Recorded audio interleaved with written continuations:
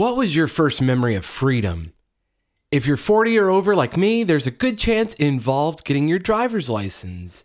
A license, an actual car to go wherever you wanted to go without your parents or somebody else having to take you there. Now, if you're younger than 40, it may have been when you got your first phone. The driver's license isn't as significant for this generation. Either way, freedom was something you craved until you got it. And then what? You got busy. The car, the phone, whatever it was that represented freedom to you just became a part of your life. You filled your life up with other things, and it no longer represented freedom. What happened to your freedom, and how do we get it back? Thanks for listening. I'm Paul Goldsmith, and today on the Next Simple Step podcast, let's explore freedom together, and I'll share my 3 simple steps to increasing your freedom. Let's start off with a simple definition of freedom from Holocaust survivor Viktor Frankl. He wrote in Man's Search for Meaning, "Between stimulus and response, there is a space. In that space is our power to choose our response. In our response lies our growth and our freedom." Freedom is our ability to choose what to think and how to act, how to be. If you're constantly bombarded with emails or texts and calls and feel compelled to respond, you have given yourself over to those people. You've given your freedom away. Now, I'm not saying it's bad to respond to email or text or help people in need.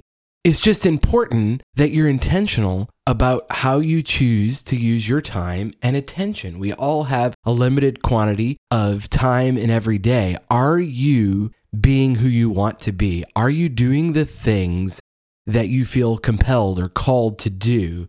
And are you becoming the person you wish to become? And if not, then let's take a step back and talk about how we can create more freedom. Navy SEAL Jocko Willink sums it up pretty succinctly with his phrase, "Discipline equals freedom." But we're not all cut out to be Navy SEALs. I'll be the first to admit, I have no desire to be a Navy SEAL, never did, but I do see the significance of that statement. Discipline equals freedom. It's true, but how do we get discipline? We create it so that we can have more freedom. My coach and the founder of Strategic Coach, Dan Sullivan, says, "The truth is, all of us already are 100% self-disciplined to our existing set of habits. So if you want more freedom, you have to have discipline in the habits that you allow to develop."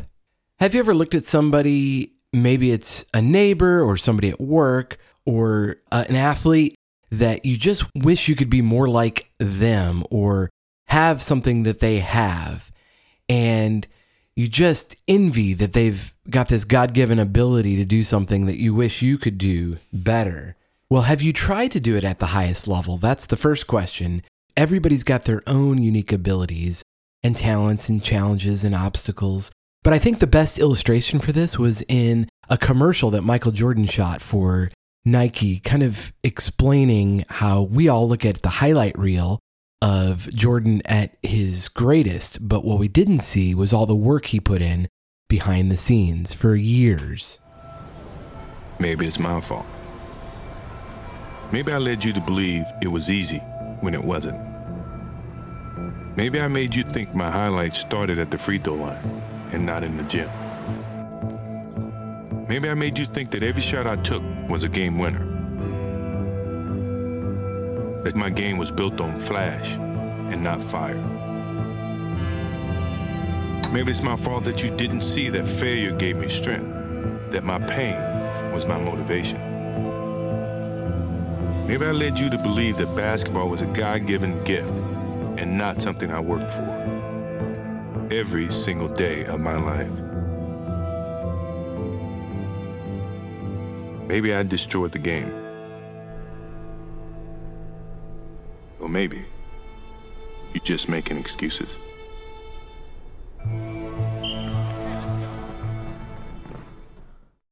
Are you making excuses? We only see the result of others' hard work, but we don't see the work that they put in behind the scenes. What is it you want to be free to do and be? That's actually the first step in increasing your freedom. Get clarity on what it is you want to be free to have or be. And then step number 2 is a commitment to the process, to just taking one step after another and not giving up. And then step number 3 is consistency. Keep showing up day after day after day, and don't focus so much on where you want to be in the future, but what effort it's going to take today. Set it and forget it. In episode 41 of this podcast, you can scroll back and listen to it if you'd like. I interviewed Eliza Miron. She at this point has over a 20-year run streak. She's run every single day for over 20 years. And she even has 2 kids. How did she do it? Here's what she said. Having like a goal in mind is motivating because you want to get from A to B. And how do you do that? You want to continue running and putting in the training. The daily run is part of your life. It's just a discipline. It's kind of like brushing your teeth, part of your day and part of your life. She would certainly have justification for taking a day or 2 or a week off, but she has decided to discipline herself to run every single day. Now, maybe your goal isn't creating a run streak. Maybe it's having more energy or getting a better job or making more money. Whatever it is, you want to have freedom to make your dent in the world, to be the person God created you to be. So let's start by telling the truth. Step 1, get clear about what freedom you want to have. Then make a commitment to pursuing that freedom. And finally, be consistent. Keep showing up. The future is not fixed. You can be a different person tomorrow, next week, next year.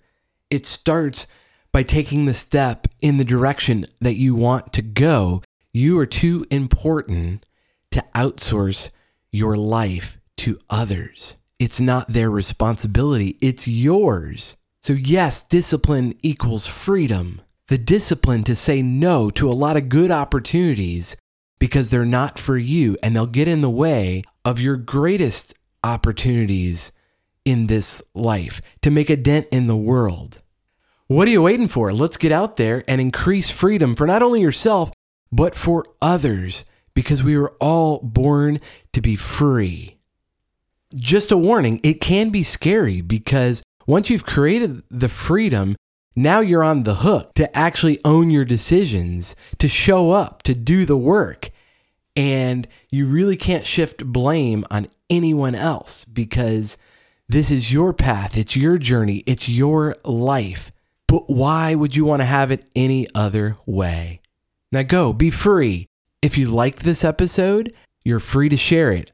I'd really appreciate that. Thanks for listening. I'll talk to you next time on the next Simple Step Podcast.